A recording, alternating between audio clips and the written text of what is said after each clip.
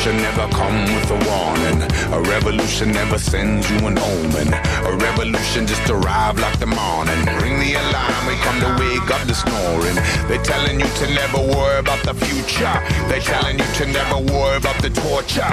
They telling you that you will never see the horror. Spend it all today and we will bill you tomorrow. 3-piece suits and bank accounts in Bahamas. Wall Street crime will never send you to the slammer. Tell all the children in the arms of the mamas. The F-15 is a homicide bomber. TV commercial for a popper pill culture. Drug companies circling like a vulture. Amaraki babies with the G.I. Joe father. 10 years from now, is anybody gonna bother your fire?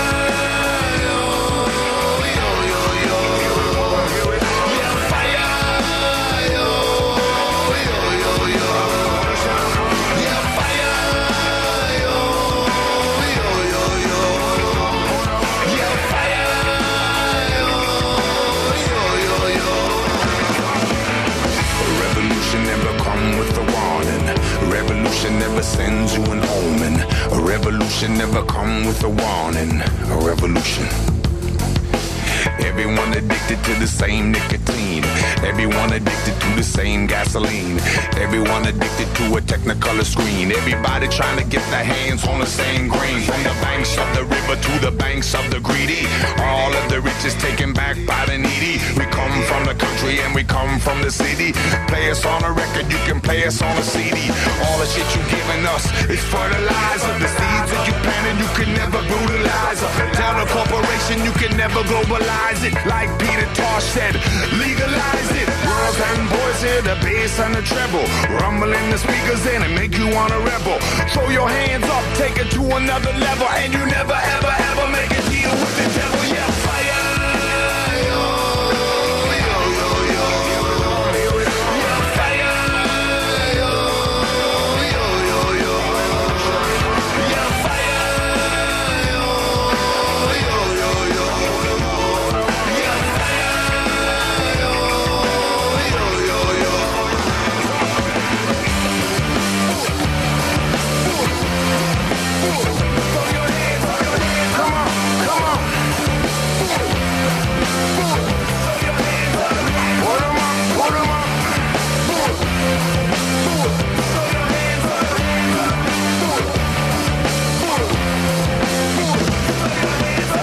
Revolution never come with a warning. Revolution never send you an omen. Revolution never come with a warning. Yeah, fire.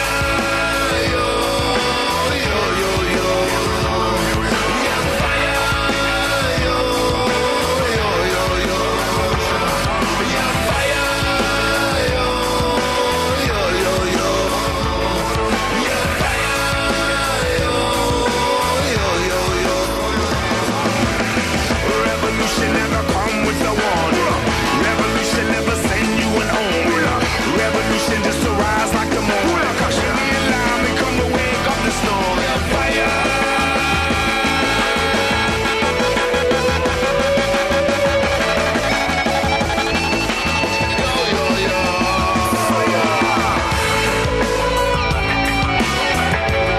Oh, here we come, here we come. A revolution will come.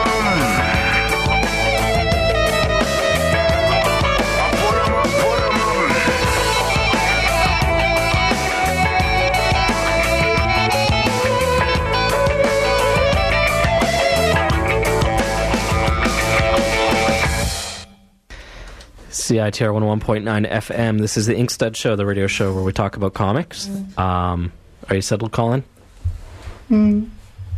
I'll take that as a yes. Our guest this week is Peter Kuper. Is it pronounced Kuper? Yep. Okay. And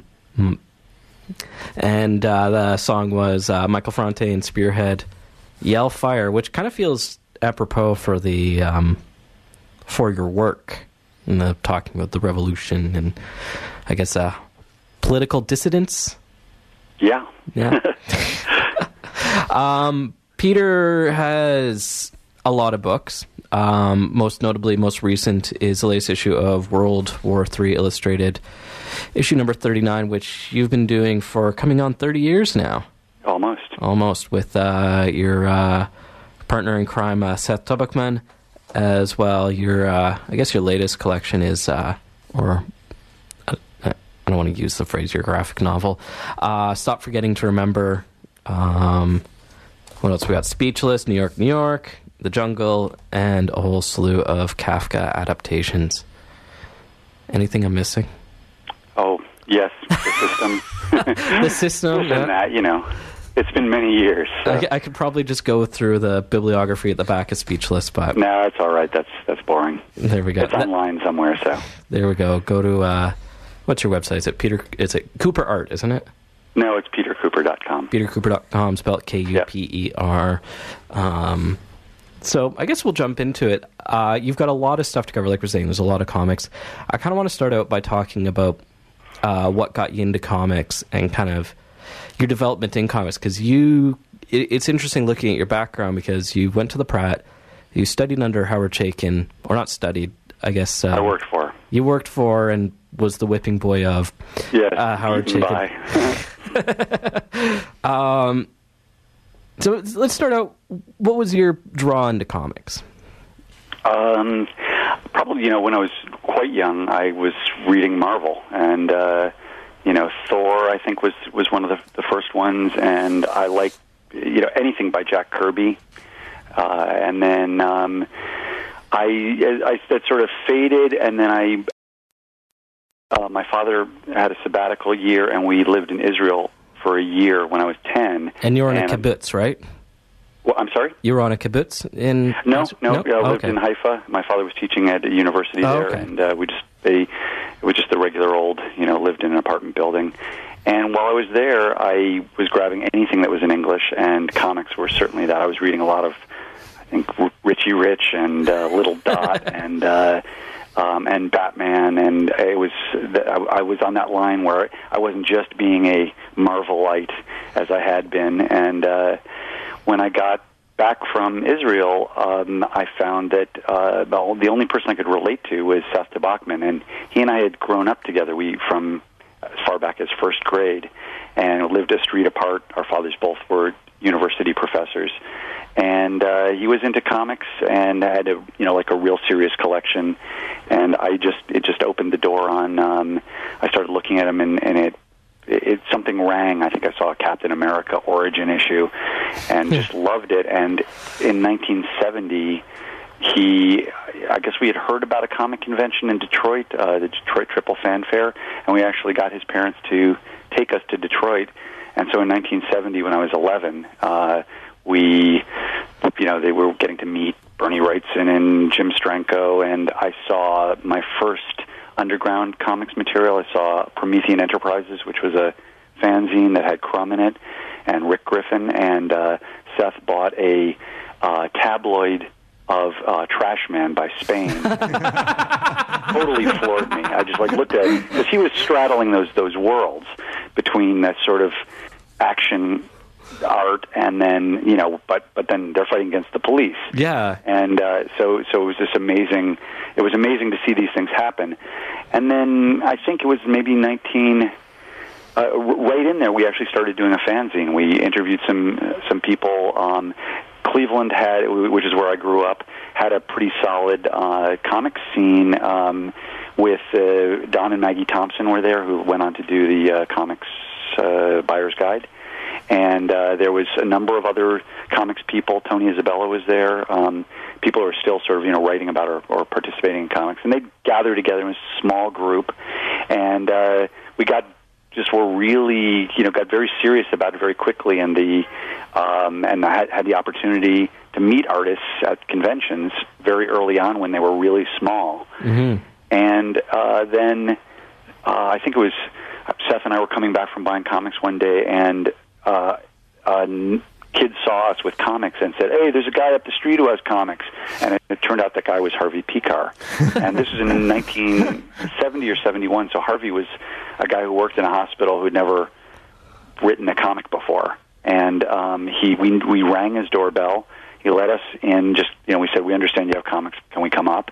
And he was like, "I guess so." And we just literally just walked in, and then he showed us back in the back room. He had this incredible 78 RPM record collection, and he pulled out an original piece of art by Crumb that was the first version of what was going to later be, I think, was it Head Comics? Anyway, it was just this cartoon character peeing in a toilet with his genitals hanging out, and it just completely blew my mind, just the combination of cartoon and genitals. How old were you? 11, 12. And fortunately, I had older sisters who had boyfriends who would bring underground comics into our home. And also the hippie culture at that time, there was just this sort of the conspiracy of, let's say, a store owner who could have gotten into some pretty major trouble. I mean, these days, that's happened more than once, that would sell me underground comics when I was underage. And that was an incredibly, formative thing to see Vaughn Bodie and all the Crumb books, and every time something new came in, this guy would go, Psst, I got these comics, and, I'd quickly buy them. And but I was at the same time reading superhero comics all through until the mid-'70s, and probably, I guess in about 75 or so, I started to lose interest in it, and I was starting to, smoke more pot, or, I was starting to think that this was some childish thing to be put away, but then, of course, pot and underground comics work beautifully together, and I had probably a dividing line in my life where I was just about to call it quits on the comic scene, and I got mono, which is a traditional kind of high school disease where I just dropped into bed for about a month, and all I did in there was read comics and start drawing, and then I got out of bed and said, I know what I want to do. And it's all downhill from there. Oh, yeah, and I know what I want to do. I want to be unemployed most of the time and struggle and be told no very often. A lifetime of no. Yes. Now, I was reading somewhere that you would trade records with Crumb for comics or something. Well, it was one incident, and this again came through Harvey, just another one of those crazy, like, you can't make this up type of deals.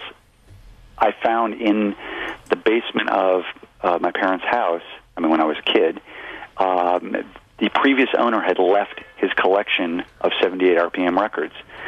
Why? I don't know. He just left them.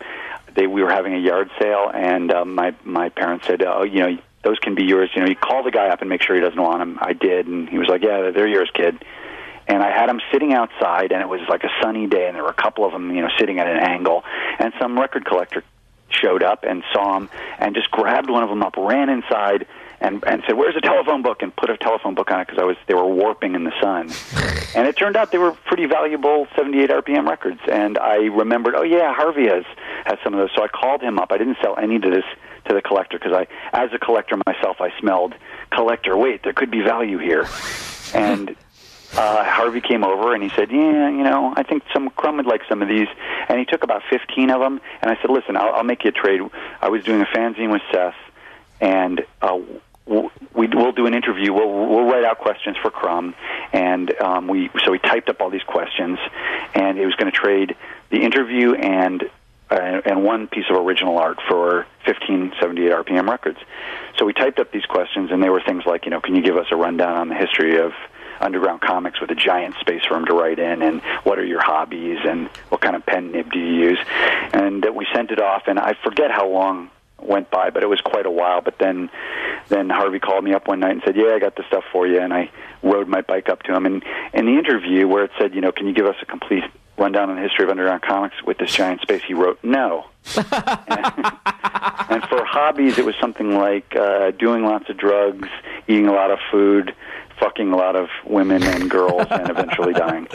And he had all these really funny answers, and that did or didn't fit the space we left for him. And he ended the interview with saying that we should enjoy comics more, but don't take them so goddamn seriously. Comic and sci-fi fans of the world, get laid.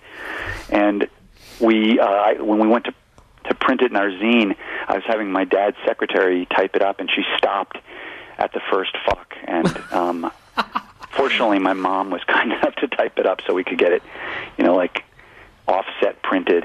And we printed 100 copies of the interview in our zine. It's called Gaslight. It was the Graphic Arts Society magazine of Cleveland, and we printed 100 copies, and they miraculously sold out, which the last issue hadn't sold as many copies. We couldn't fully figure it out because I wasn't, in 1972, I was still a little unclear on who Robert Crumb was, and then later, or that was 71, and then maybe in 72, I just had one of those awakenings and just, saw this whole world of what he was doing. But he came through Cleveland and came over he was traveling with the Cheap Suit Serenaders at the time, and they were this band that he was traveling with. And he came over, and they went through all the records, and we made another trade. He did the cover for our zine and trade for, I don't know, like a handful of records, maybe it was 40 records or something like that. And at the time I thought, he's kind of getting a good deal with the 40 records for one little drawing. I died 1,000 tiny deaths thinking about my behavior around him. But I went over there, and he hadn't even started on the drawing yet. And he said, sit down, I'll get to it now. And he gave me his sketchbooks to look at. And I just got a complete course in R. Crumb looking at his sketchbooks. And I said, look, that's a lot of records for the one drawing. How about can I get, maybe can I photocopy some of these drawings and print them?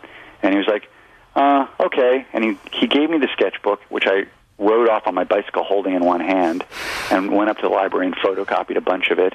And I ended up printing a zine called Mellotunes that was made up of those sketches and then a reprinting of the interview with Crumb. And again, I discovered this sort of whole world of people who loved his work, and I was becoming one of them more and more. And I actually printed a second issue of it, and then had a great experience of remorse and threw them all out. So I sold the first handful of them and then threw out, I guess I probably printed maybe 1,500 copies, and I threw out about 1,000. Wow. That's a young age to get so involved. It's a lifelong love of the comics. Well, it was pretty fortunate because I had Seth Tabachman's enthusiasm and the people that were in Cleveland that just incidentally happened to be there, and the comic conventions being in striking distance, so that we were. Sort of like my year was wrapped around getting ready to go to the New York Comic Convention, and they were so small at the time that it was gave me the opportunity to meet people doing this, and it made it seem like a possibility. I could meet Bill Gaines and interview him. Seth and I interviewed Bill Gaines. We interviewed Jack Kirby and Neil Adams and Vaughn Bodie and all these people. And I mean, I only wish I had better questions at the time. But so sometimes we did. Seth was infinitely wiser than I was, and had better, more sort of, I think we interviewed Russ Heath, who had done all these war comics, and Seth was asking him pointed questions about doing war comics that might be glorifying war. And when he was about 15, I was like, "Go on, girl." And it was I was listening to some of these old interviews I have them on these dying cassettes, and I was like, wow. And our voices are real high, just cracking before we hadn't entered puberty yet. Oh, I'd love to hear that. When did you guys decide to go to the Pratt, and what was the decision with going there? I moved to New York for a job in animation in 1977. Seth had already moved here to go to film school at NYU, and I came to New York on my. I had gone to Kent State for a year before I started school when I was 18, just on the young edge of the birthday cycle, and so on spring break I came to New York and went looking for any job I could find in animation. I wanted to get to New York, and I wanted to get rolling in some way. And some animation house said that they would give me a job. They were working on, I think it was Raggedy Ann and Andy at the time, and needed, 1 million people to paint blue backgrounds. So the guy said, "Okay, I got a job for you. Come this summer." And I moved to New York for this job, and I came knocking on the guy's door. He had no idea who I was, and he, sort of vaguely told me to call him in 6 or 7 weeks, and I called him for, 8 months every period of time, and I looked for other work in animation, and I got some little bits of illustration work, but it was clear I was utterly ill-equipped. I didn't have any particularly any great talent in the drawing area, and I was really just starting then to seriously try to get my chops together. So I just thought I need schooling. And right around the time I was getting into school, I bumped into Howard Chaykin, and I had met Howard when he was 19 and I was 12, and he was just getting into the field. And so I saw him every year at the comic conventions as he made his way up and had done Star Wars at this point. And he said he was between assistants, and because he incidentally knew me from all these years, and I told him I was in New York doing this, trying to be an artist. Then he told me to come by and gave me a shot. And it was a brutal early period because I really had so little skill, and he both needed more skill from me and also just as a chop-busting kind of guy. And it was a real crash course for me in learning a lot of technical ability. And right in there, I also, in my attempt to find some kind of work, I went to Harvey Comics, and I figured I could perhaps pull off inking, and I got a job at Richie Rich, and I inked Richie Rich for a year and a half while I was working for Howard, and then school started, so I was kind of part-time in school and part-time working, and then or full-time working.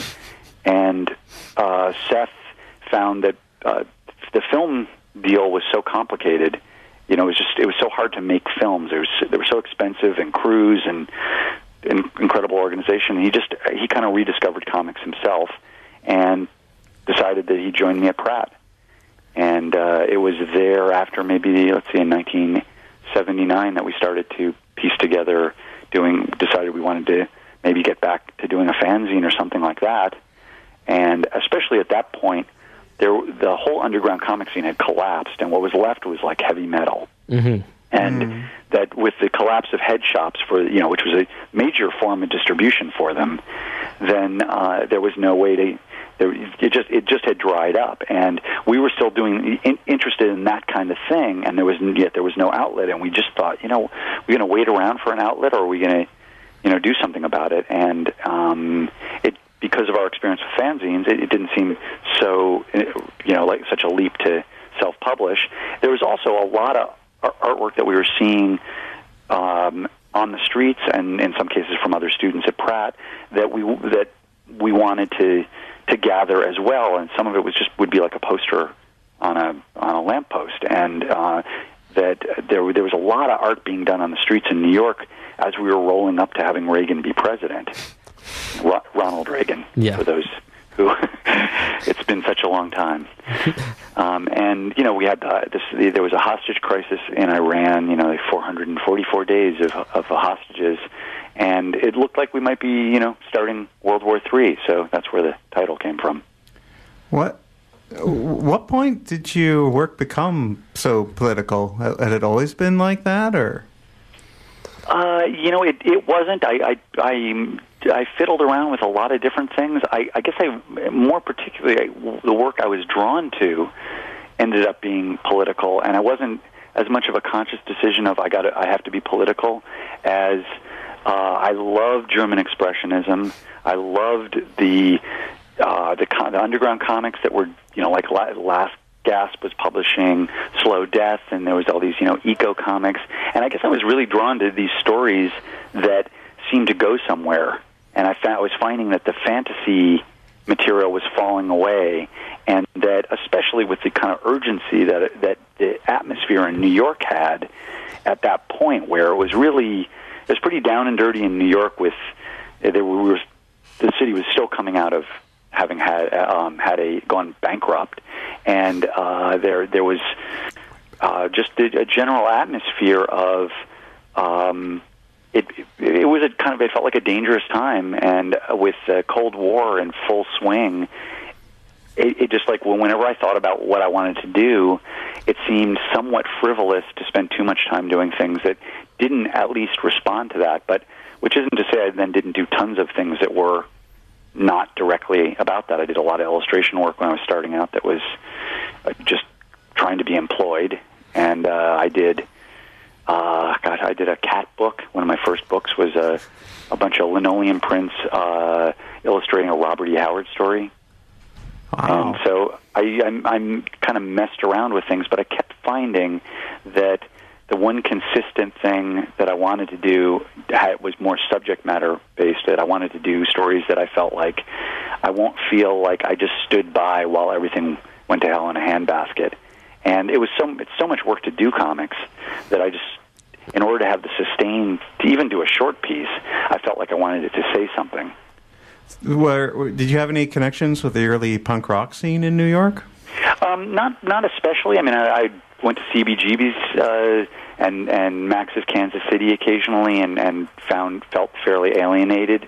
I never felt sort of part of any of those scenes. I always was confused by them. The music seemed too loud most of the time, and most of the people seemed so much hipper than me, and I just, I felt like I wasn't dressing especially hip, and everybody just looked like they were in on something that I couldn't understand, and I tried wearing dark sunglasses at night, and I just felt blind, and so I've generally always felt tragically unhip, and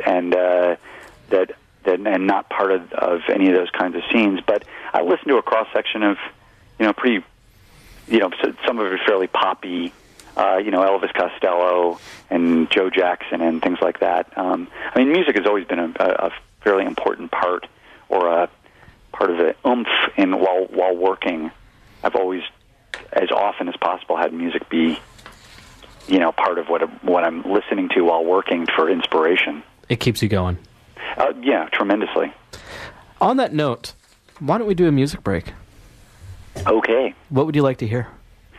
I forget what I sent you as the possibles. I got the... how about I'm a Loser, since speaking of being tragically... All right, this is Ink Studs. We'll be right back with Peter Kuper, and we're going to play a little... it's like 1996 all over again. Beck.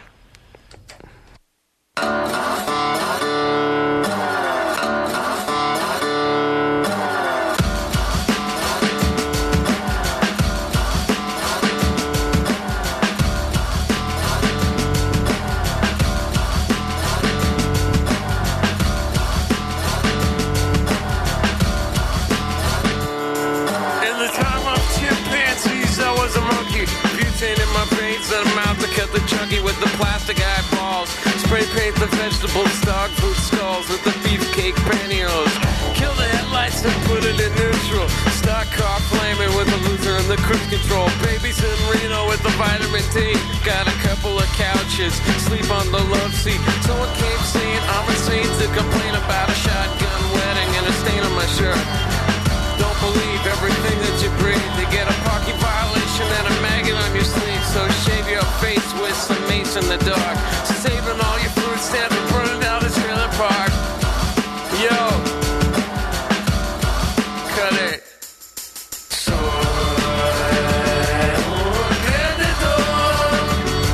I'm a loser, baby. So why don't you kill me? Double bell box shot.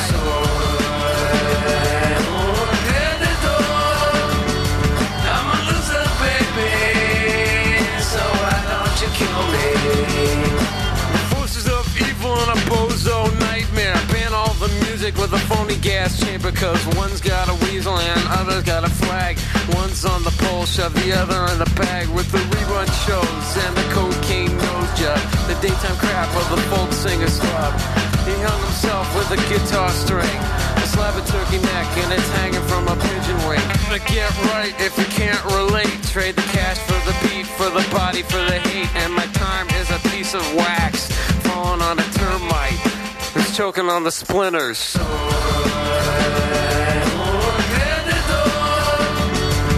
a loser, baby. So why don't you kill me? Get crazy with the cheese whiz.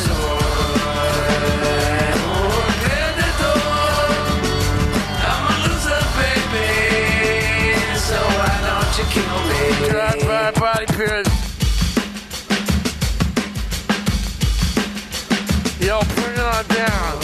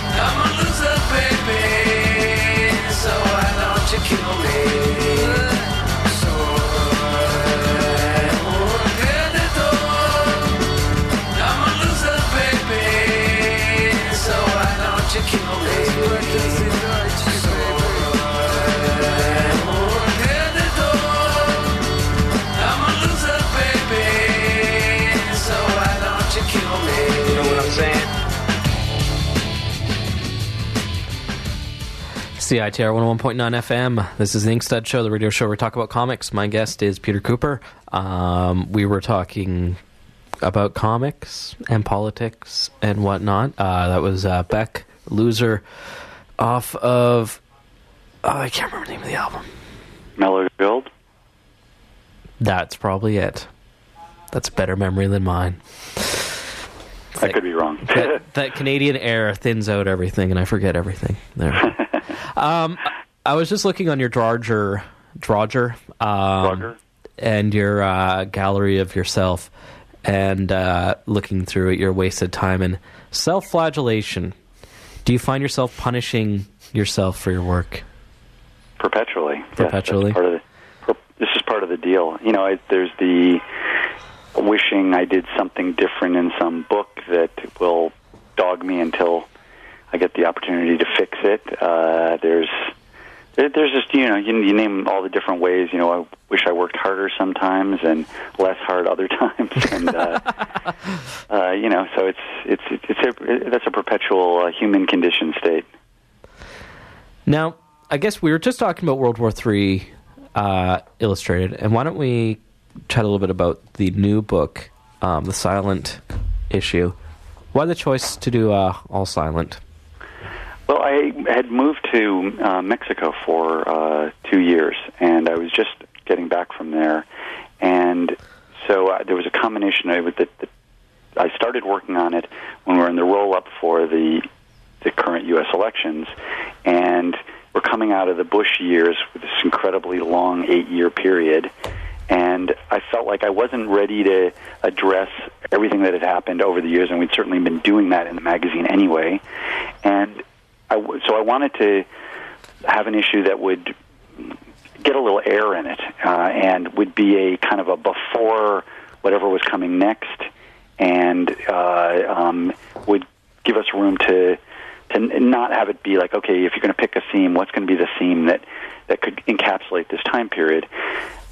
Since I had been in Mexico, then there was also the issue of language, and I really enjoyed the fact that the wordless comics I did worked so well when I was encountering people who didn't speak English.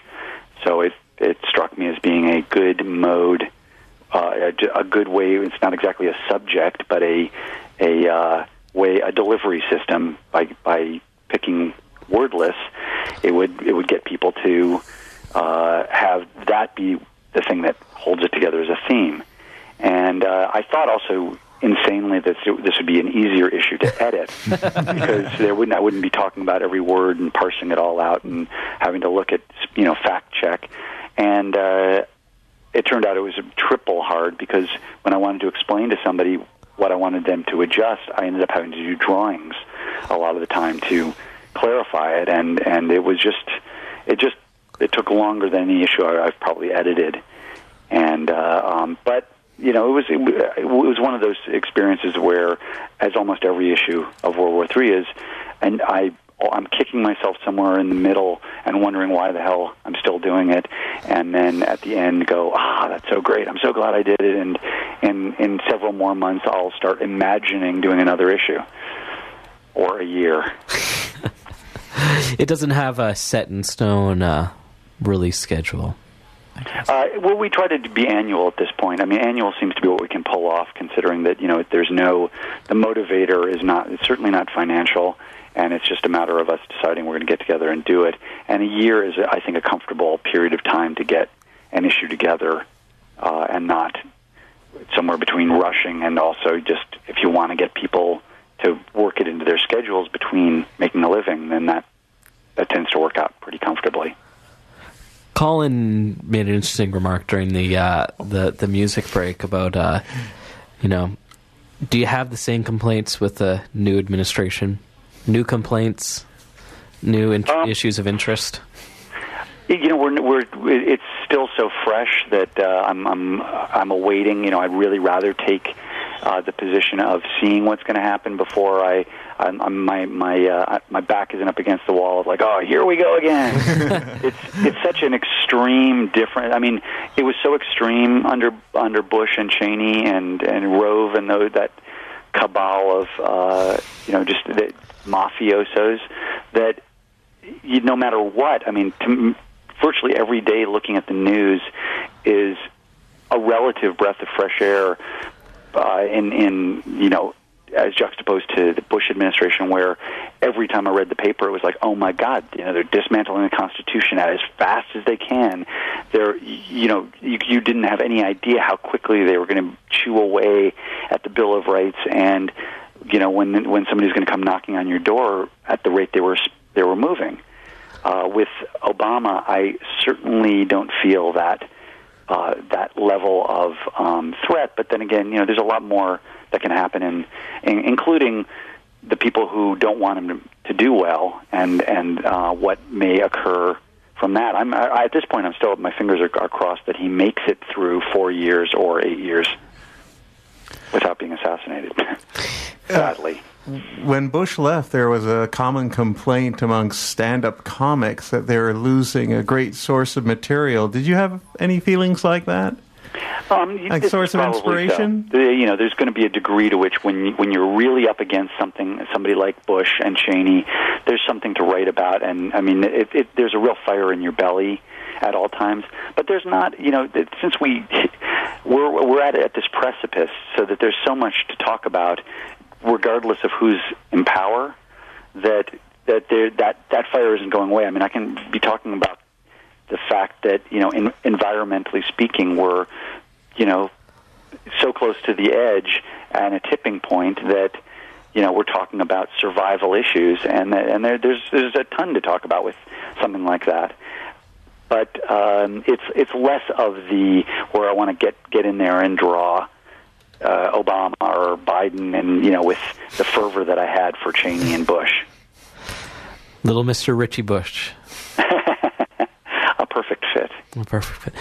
Well, that brings to your most recent work. We're going to talk about the book about your time in Mexico, where really international politics. There's still a lot happening outside of even American involvement, I guess. There was a very bizarre circumstance that I moved to a town when we left the United States in 2006, and the primary reason was I had a 9-year-old daughter who's now 12, and we wanted her to get a second language and basically kind of replicate the experience I had when my father moved us to Israel, which is, aside from the different language, it's the lift the needle up, drop her into a culture that outside the United States, and let her be able to see things with a bit of a distance.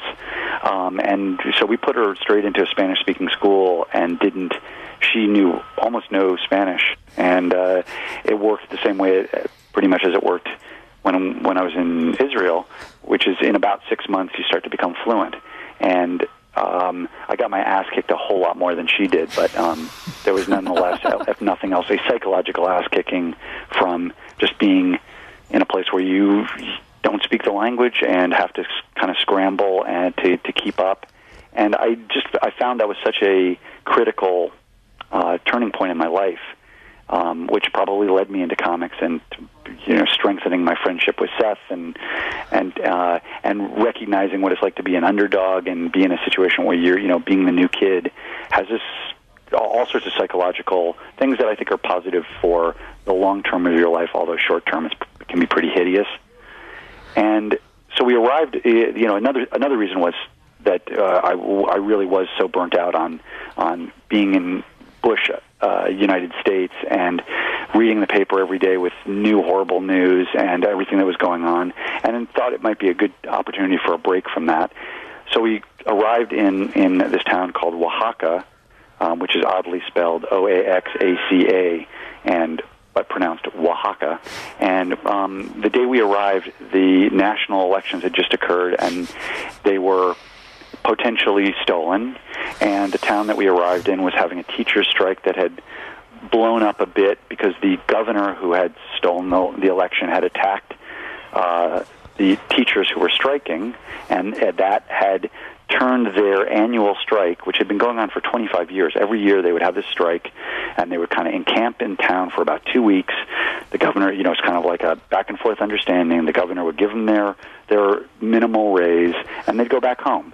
This year, the new governor, first time ever in 25 years, decided I'm not going to give them the money. I'm going to attack them and drive them out. And all it did was it made their strike turn into what became a 7-month strike.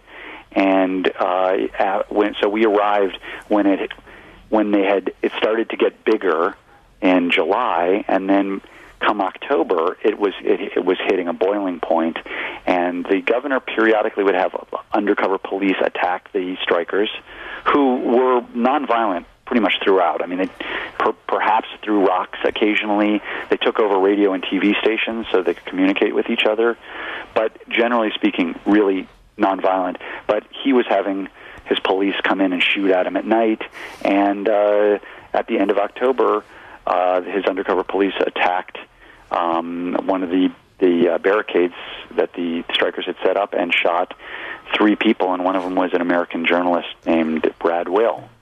And he was, you can YouTube Brad Will and see, Brad was filming them shooting and filmed himself being murdered.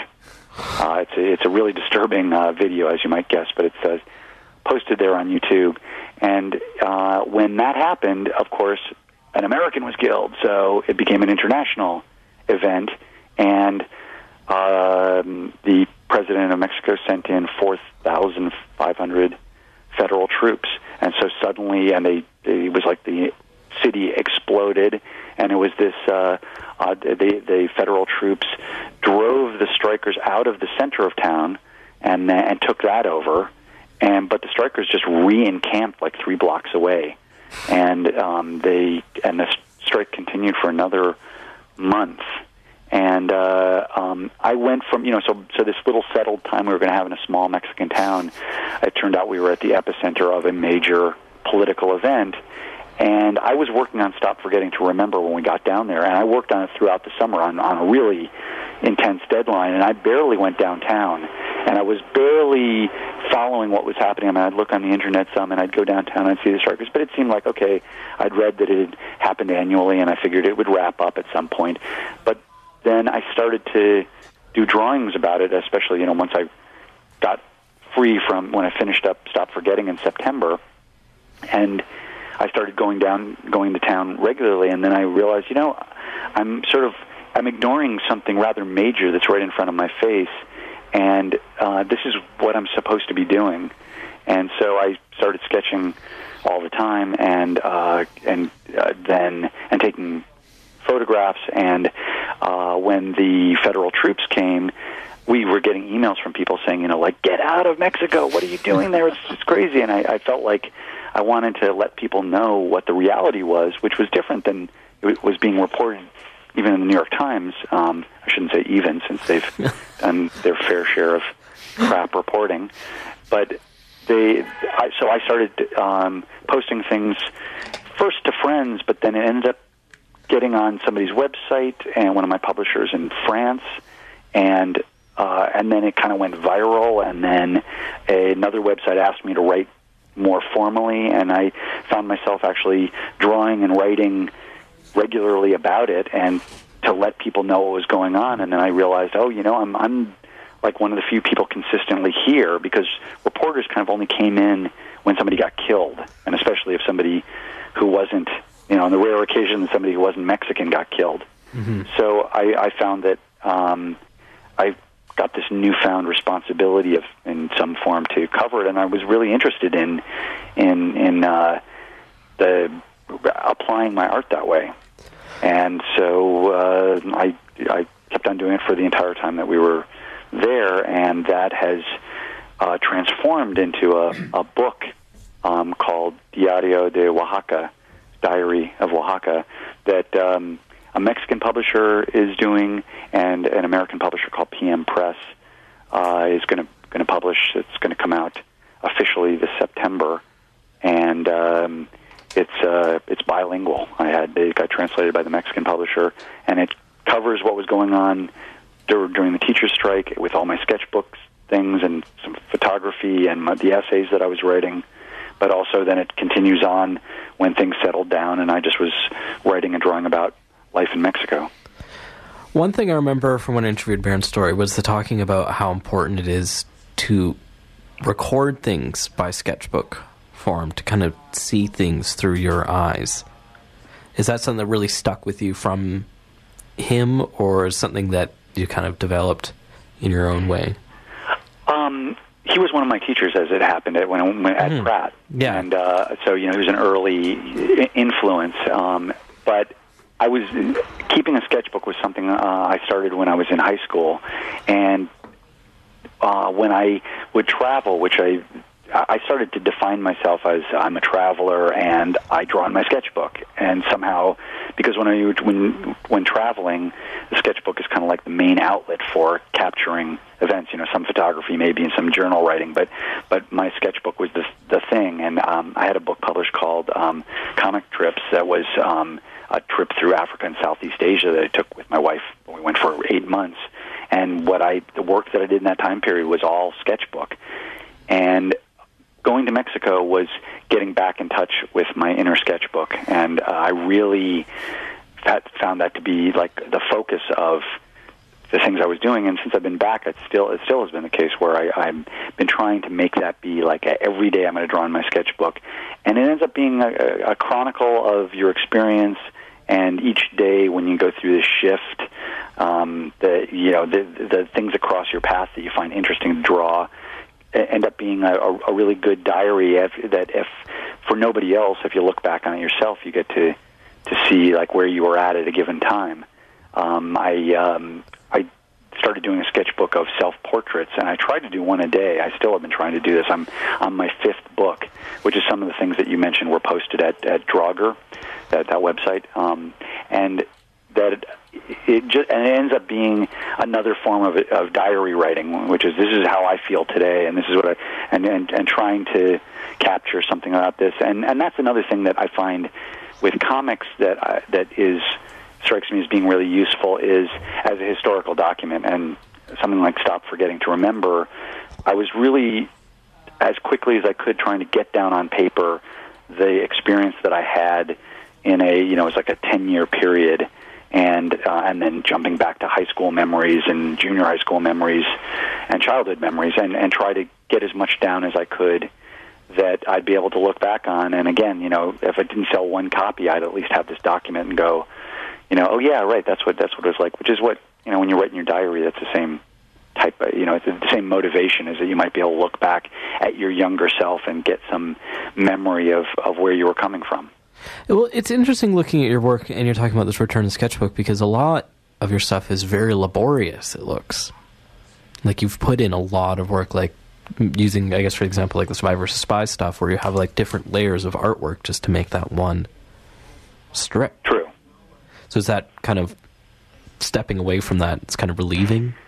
It can be, for sure, and especially it's really good and hugely important to step away from anything that has smacks of commercial, anything like that you're worrying about. Like, I'm doing this, that is motivated by anything besides, like, I'm going to draw whatever I want in any style I want, whatever. And that's how I've kind of stumbled upon a lot of the different things that I've ever done, is by spending time just fiddling around. And it can be difficult when you get out of school that you feel pressure to have some style together. And it's a very real pressure, because the art director who gives you a job doesn't want you to show up with a brand new approach that you did on this job when they hired you, because they thought you were going to do it a different way. And so the sketchbook is an opportunity to do that whatever and see what kind of develops. And in the sketchbook in Mexico, what happened incidentally was that instead of doing where I was probably much more precious with my sketchbook, where I'd draw on one page, or I started drawing single images on one page, and then I started drawing on every part of the page. And then I started connecting things that were, let's say I did a drawing of a Volkswagen in one corner, and then I did a bottle of wine in another place, and then I did a tablecloth, and then some pattern I saw, and then some mask, and I started to form them into something that was probably influenced by all the murals I saw by Diego Rivera and things like that. And it was really kind of subtle, and I actually wondered whether it was one of the atmospheres of Mexico that caused Diego Rivera and these guys to do murals that were these kind of a pastiche where everything blended together, and that just by being all in the same place, they started to seem like they were connected. And so I do some image of a temple, some ancient ruins, and that would be sitting on the page with somebody talking on a cell phone, and it actually seemed to make sense in a funny way. And then I started blurring that and putting a whole lot of work. I mean, maybe take a week to do a 2-page spread in my sketchbook, just because I'd be drawing different things at different times, and I keep coming back to that 2 pages, and it might take that long while I was doing other pages, and so that I just be layering it, not that different than a lot of my illustration work, but that's the kind of thing that ended up in this Oaxaca book, that you can kind of see this progression of more individual images into it gets more and more complicated and overlaid, and that just again kind of came naturally from the experience of trying to get all these different elements and on a daily basis running into a 15th century building and a Humvee and then seeing some ruins from BC and then having a beer in front of me, and of course a beer. I'm going to do another quick song break because we're getting near to the end of the hour, and then we have another half hour beyond this. So what would you like to hear now? Let's see. And I have to remember what I sent you. We got the Drexler, the Dylan, the XTC. How about the Drexler, since we're talking about Mexico? There we go. We'll be right back. Inkstuds, CITR 101.9 FM with our guest, Peter Kuper.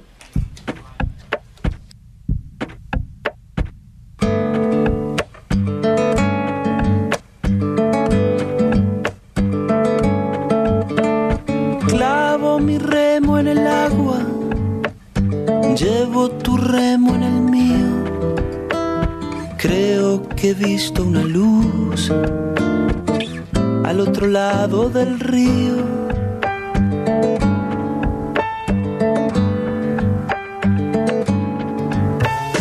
El día le irá pudiendo poco a poco al frío, creo que he visto una luz al otro lado del río.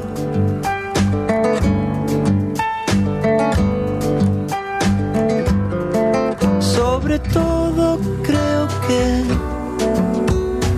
no todo está perdido. Tanta lágrima y yo soy un vaso vacío. Oigo una voz que me llama, casi un suspiro. Rema, rema, rema,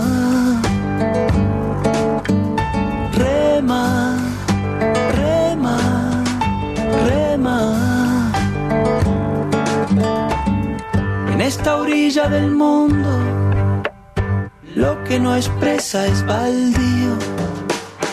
Creo que he visto una luz al otro lado del río.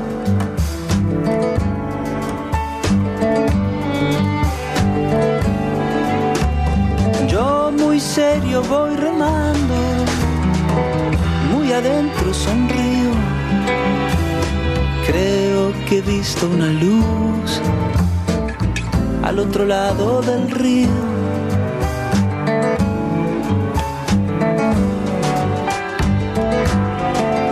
Sobre todo creo que no todo está perdido. Tanta lágrima y yo soy un vaso vacío. Oigo una voz que me llama, casi un suspiro. Rema, rema, rema, rema, rema, rema.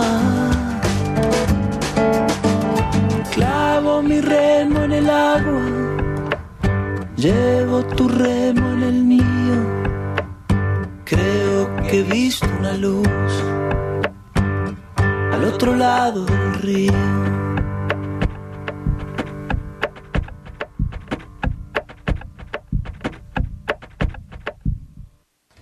CITR 101.9 FM, Ink Studs, the radio show where we talk about comics. It's about 3 o'clock Pacific time. I guess 6 o'clock for our guest, Peter Kuper, who's in Manhattan. Are you in Manhattan? I'm in Manhattan. In Manhattan. Upper West Side, right near Columbia University. How's your Spanish? Poco a poco. Está bien. It's okay. It's way worse than it should be after 2 years there, but... I do have a little opportunity every day to speak Spanish here, in my neighborhood especially. Now, whereabouts in Mexico is Oaxaca located? It's way south. It's the next state down below it is Chiapas, where there was another fairly major political event, and where we were staying. I think it's about parallel to the Yucatan. It's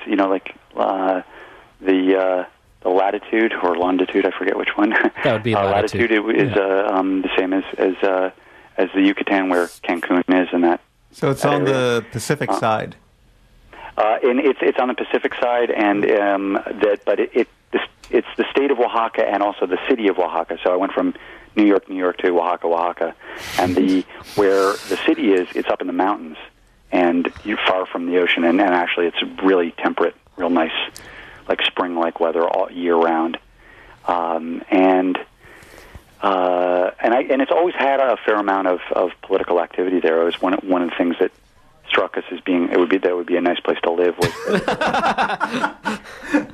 Yeah, other people might say, maybe I should avoid the area with lots of political activity.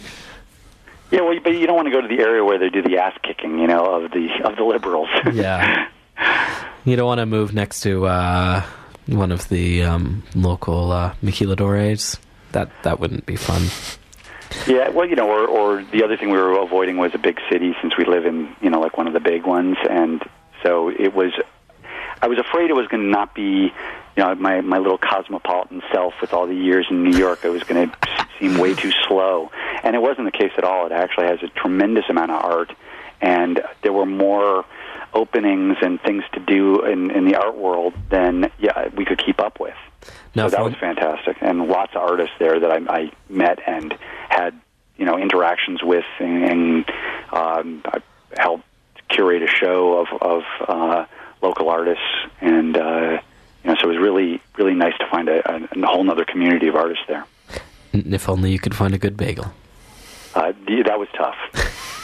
I think Steve Laffler is not far from where that. His daughter was going to school. His daughter and son were going to school where my daughter was. And so when he moved down there right when I was down there, and we hung out. Excellent. I knew he was down somewhere around there. Exactly there. There we go. Dog Boy? Yes. Dog Boy Steve Laffner? Yes. Oh, gosh, I hadn't heard about him in ages. Yeah, Bugtown. Bugtown, yeah. Yeah. Left Portland for the sunny beaches of Mexico. Mountains. Yes, the cool mountains. The cool mountains. As you said, the spring-like weather. Yep. Now, let's talk about Stop Forgetting to Remember. I guess this is something you've been working on a long time, and some of the pieces have been worked out in anthologies and whatnot, and this kind of brings together a lifetime work. Is that what I want to say? Oh, do we still have you there? Yeah, sorry. I was asking, Stop Forgetting to Remember, what was the choice of doing that, considering it's not politically pointed like your other work? Maybe. Well, curiously, I actually have found that the personal is political and all that, when you cover subject matter that's, talking about drug use and sex and there's a lot of these things that a lot of us have experienced ends up being quite political. And in fact, I probably had more trouble from pieces I did that had sexual topics in them than I did from the overtly political things. so, and there's, and I weaved in a lot of different, 9/11's part of it, and Bush becoming president, and the impact of that, and my feelings about that are part of it. But I'm sort of perpetually trying to figure out new ways to talk about all the different things that are of interest and concern. And I find that humor actually is my favorite way to convey things, and I think most effective. Mad Magazine was a huge influence, and that seeing how they did use politics and humor together, and was really eye-opening. And I have often forgotten how important that is, and so I really like to try to talk about a lot of things, but do it in a way that's more with more humor and maybe more personalized. And so Stop Forgetting was part of that. And it's also, I guess, I've been trying to put my toe in every pond that comics can, that has the petri dish is out there, and sometimes it's sort of like journalism, and since I have a cross section of influences, Crumb is certainly a huge influence in all those years of reading these autobio stories, and that's one whole area that I like to explore. And so I might do a wordless book. In fact, my previous book was Sticks and Stones, which was a wordless allegory, and then the book before that was Metamorphosis, which is adapting somebody else's writing, and that I seem to continuously jump from to a different rock that is doing something completely different, but using comics as the connector. So if I do something like a stencil strip with no words, and then the next thing I'm doing is not likely to be that, and just for, if nothing else, for boredom. The boredom issue is pretty big. That I just feel like, wow, I really used up the whole stencil and wordless thing. And I actually also did a children's book in between there, and so that's some of it as well. But I really enjoy doing autobiographical comics, and like I said, if nothing else, if I don't sell one copy, I end up with a document that says that this is what that time period was like for me, and I have one really sad publisher. So can we look forward to the Peter Kuper Captain America?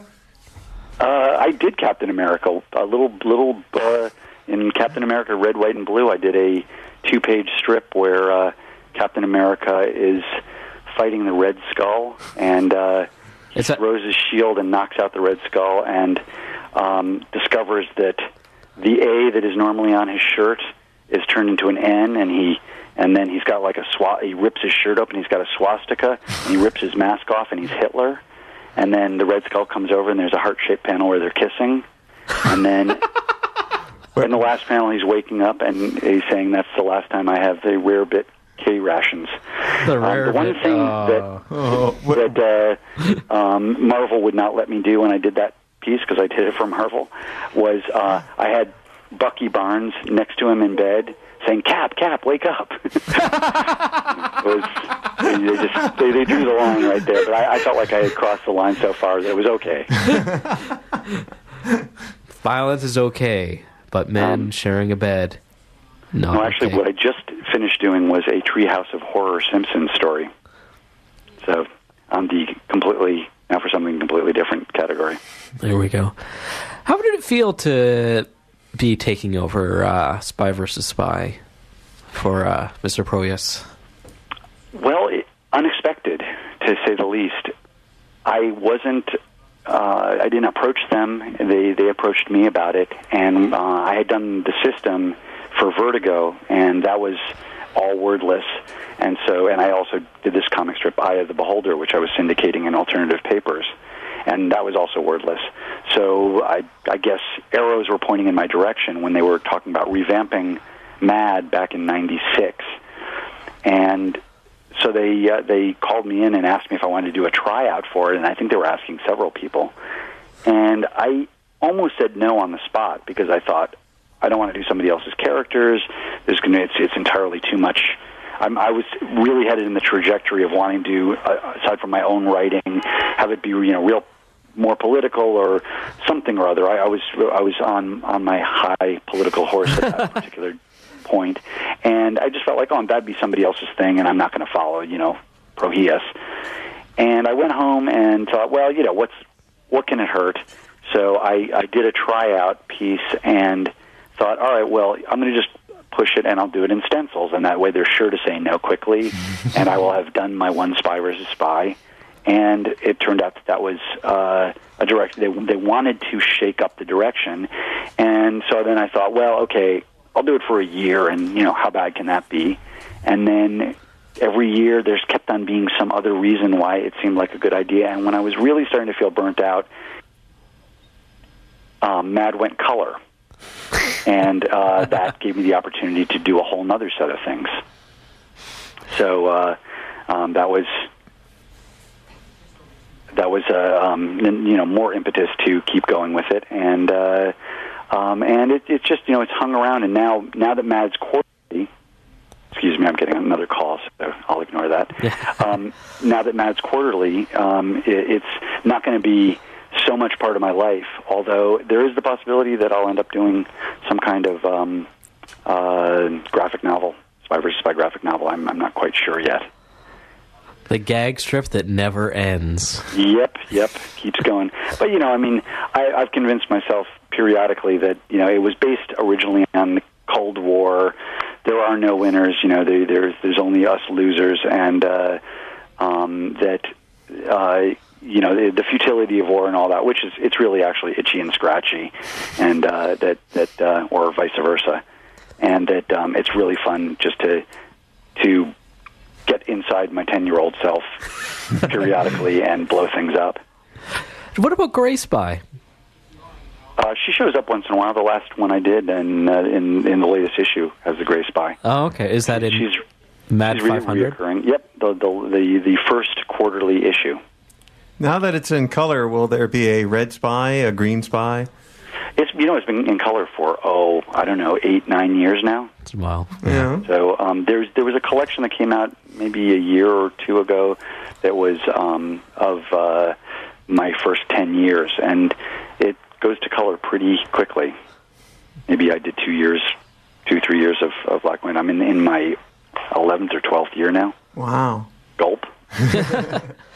Tell me about the stencil process. It's completely insane and highly toxic. I do a pencil drawing, and then I cut the stencil with I photocopy the pencil, and then I cut the stencil with an X-Acto knife, and it's loose photocopy paper, so that makes it really easy to be more fine about the cutting. And I cut out the large areas that are going to be the solid blacks, or dark areas in it, as much as I can, but the panel borders are not in there, and I leave a lot of background out that I'll put in later. Then I put that on watercolor paper, and I spray with spray paint. There's no airbrush or anything like that. It's just cans of spray paint, red paint, and then without moving the stencil, I spray black paint on top of that, and that gives you a slightly glowing underglow of red. And then so you have this sort of base image, and then I light box from the original pencil and put the panel borders in and all the different details, and maybe collage in a toxic waste do not touch sign or something like that, and then watercolor and colored pencil and a little white paint, and so it's sort of it's fairly fully painted by the time I'm done with it. And I do it same size also, so that what you see in print in the magazine is the size that the original is. Wow. I hope we work. For some reason, nobody else seems to have taken up this style as being a great idea for comics. No, especially since the invention of Photoshop would make a little less messy, but not as exciting. There's the X factor that you get from doing something like that, And I like that very much, but I am moving away from it because it's just really toxic. And even though I have a spray booth and I wear a mask and wear rubber gloves and all this stuff, it's still plain old. It is toxic, and I hate that aspect of it. And so, there's something about doing an illustration about the degrading environment while I'm using spray paint that's just a little too, like, shadang. What am I doing again? What does Seth have to say? About spray paint, or about everything? About the spray paint aspect of doing. Well, he has to say, you ripped that off from me, because the first time I saw anybody doing that in that way was Seth, and I saw an illustration that he did, and he did a strip called "You Don't Have to Fuck People Over to Survive," which is also a book he did, which is about to have its third printing. I mean, the third reissuing from a third publisher, and he did that strip in stencils, and that I just there was something about the immediacy of it and this sort of action street art that it connects to something old, like the German Expressionist work and woodcut work, and yet has this sort of quality that is very modern. And that I love that in it. There's really no other way to achieve that. You'd have to work pretty hard in Photoshop to get something that looks like that. And a lot of in Oaxaca, there was a tremendous amount of street art that was done in these giant stencils. In fact, I've included a bunch of those in my book. That I was chronicling a lot of the work on the walls that was slowly was disappearing as somebody had put up some image of rioters throwing a Molotov cocktail at the police, done in this giant elaborate stencil, and then a week later it would be painted over. And so I grabbed a lot of imagery that was real temporary. And it always just had this, like, every time I saw it, it was like a beautiful punch in the face, a happy punch in the face that I would have been drawn to. And I was doing linoleum prints when I was in art school, and I did some illustration work like that, and I found it so labor-intensive, and when you go to print linoleum or woodcut, it's reversed, and I loved that aspect of it because it actually, again, had that surprise element. And I seem to be drawn to art forms that you don't know what you're going to get till the end.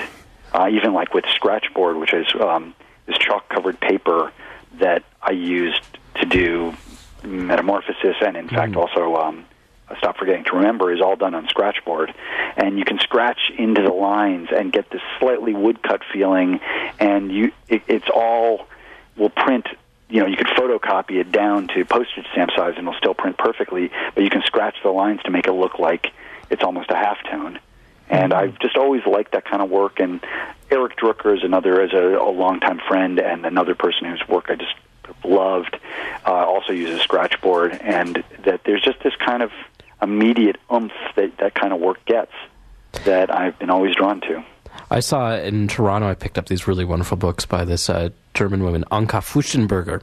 Oh, yeah, she's fantastic. And they're incredible. They're mostly Scratchboard, and it's just the most, like, I don't know how to describe it, but very incredible. Check out her website. Well, also somebody like Thomas Ott, who Fantagraphics has published a whole series of his beautiful wordless Scratchboard books. That's all Scratchboard. When you see something that looks like it's kind of somewhere between woodcut and very careful cross-hatching lines, that often is Scratchboard.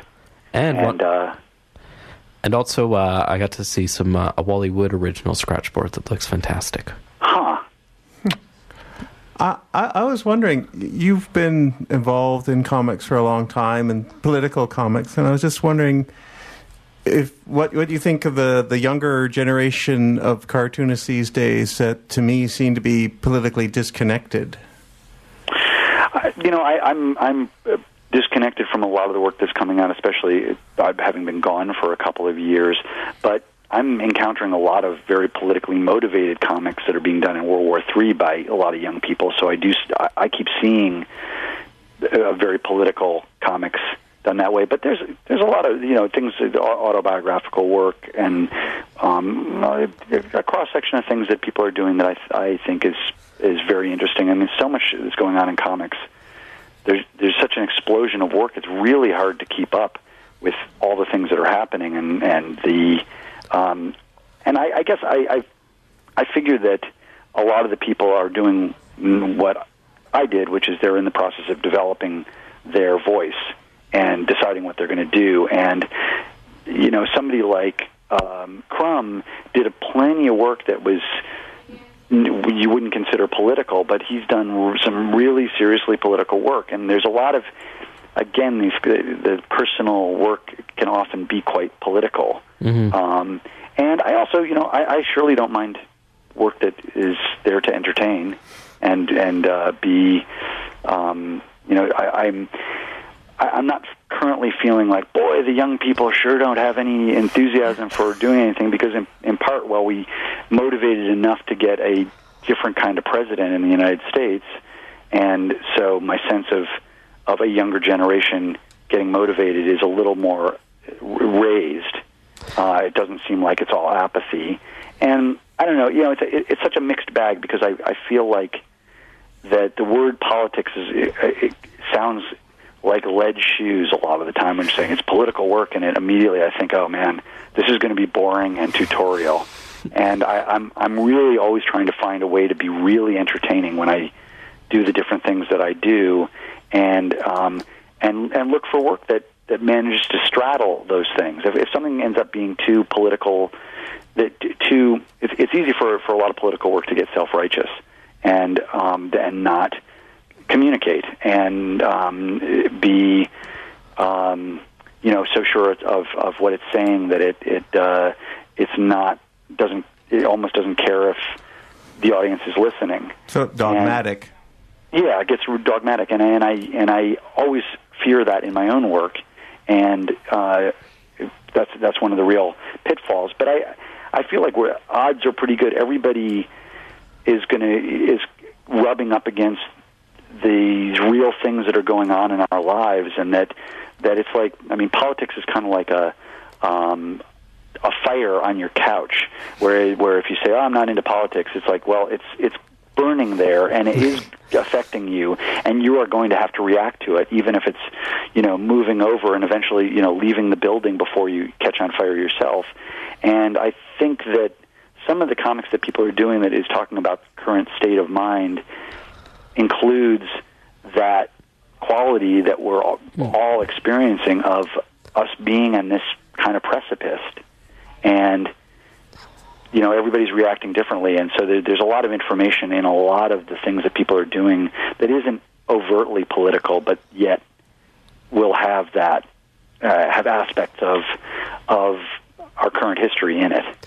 I think I got to disagree with what Colin said as far as younger cartoonists not having necessarily these political debate, because one thing we're seeing right now is a whole generation of cartoonists that kind of have a different viewpoint on the world and a certain psychological impact on what you're raised in the Bush years, and I think we have yet to see really how that's going to result in a lot of work. I think a lot of new folks we see coming out right now are really in their formative years, and it takes a really long time to get your chops together for comics. I'm amazed when I see somebody doing that very together work at a really early stage, because there's just so many aspects to it. And I mean, we are now a much more visually oriented culture, and there is a tremendous amount of sequential thinking and exposure to, through the internet and a lot of different things that makes newer generations way more visually adept, I think, which is why there is more work that seems to move forward faster. I mean, when I was in art school, there was no comics class. Most of the teachers I had regarded comics as not art and discouraged them. And it was now, I go back to Pratt and I'll give a talk in a sequential art class, and that sequential thinking is taught. Yeah. And it's part of the curriculum, and it's so much part of what they woke up and said, you have to get with this program in teaching students, because this is what is being demanded of them when they go out and to work. It's really interesting. I mean, it's one of the really great things of having been involved in comics for such a long time, is that I was working in an art form, and we were all working in an art form that we were being told wasn't an art form, and it's nice to know absolutely solidly that what you believe is true, even in the face of the larger population telling you that it's not, because it's clarifying. It's like, well, I don't have one shred of doubt that what I'm doing is an art form. And so if you tell me it's not, then, if the art world as a whole says it's not, then I just know what bullshit the art world is. Fuck them. And that it's just not, and that's like, oh, okay, right. So you guys are actually totally myopic, and that, being utterly convinced about something and then having the good fortune, unlike a lot of our predecessors, that we actually have been around to see it come around in the larger publishing world. I went from only being able to work for small publishers who paid me almost nothing and had trouble getting distribution in any bookstore to Random House publishing my books with, first print runs of 15,000 copies and it being distributed to every, Barnes & Noble or whatever easily. And this being the new big publishing expanding area, which is now, I think in certain ways there's some contraction there, but it nonetheless, it's really heartening to have something that from your core starting when you were 11, and then and having something pushing against that, having lots and lots of people saying that it's not of value, and then having it be proven true. It's like being Sarah Connor and telling everybody that the world is... I tell you, the robots are going to take over. They're coming. They're coming. I have to cut us off. It's that time. It's only been 5 hours, though. The fastest 5 hours. Thank you so much, Peter. Thank you. You ended on a pretty good note there. An appropriate note, maybe. The Sarah Connor note? The Sarah Connor note. There we go. Obama is a robot. That's what we'll leave it on. But I don't recommend Terminator 4. I barely even watched 3. I probably won't watch 4, except I do love the listening to Christian Bale swear like a truck driver. Thank you so much.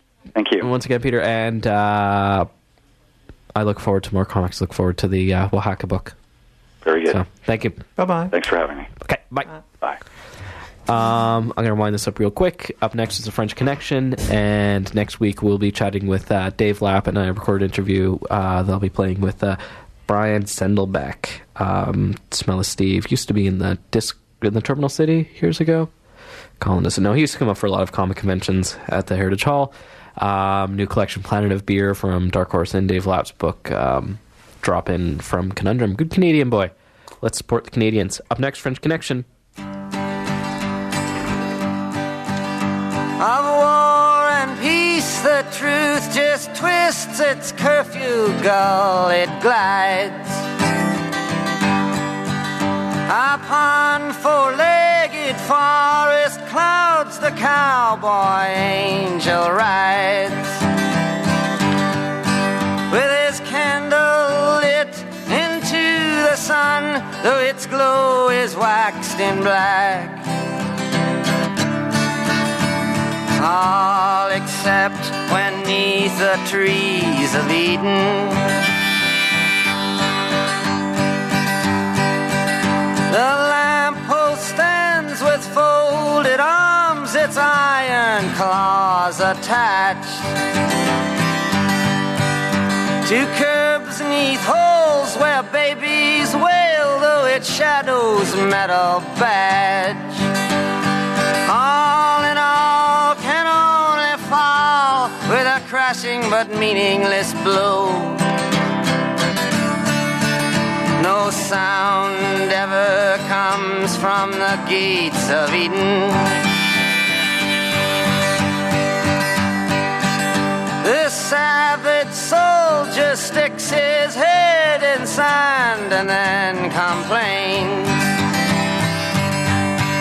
unto the shoeless hunter who's gone deaf but still remains upon the beach where hound dogs bay at ships with tattooed sails, heading for the gates of Eden.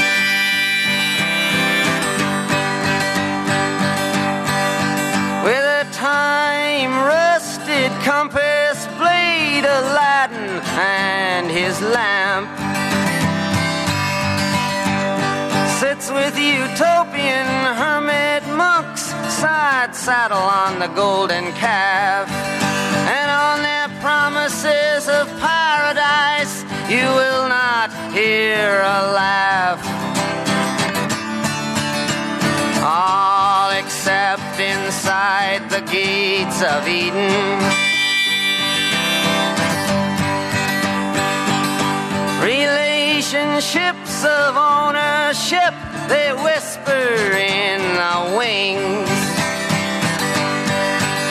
To those condemned to act accordingly and wait for succeeding kings. And I try to harmonize with songs the lonesome sparrow sings.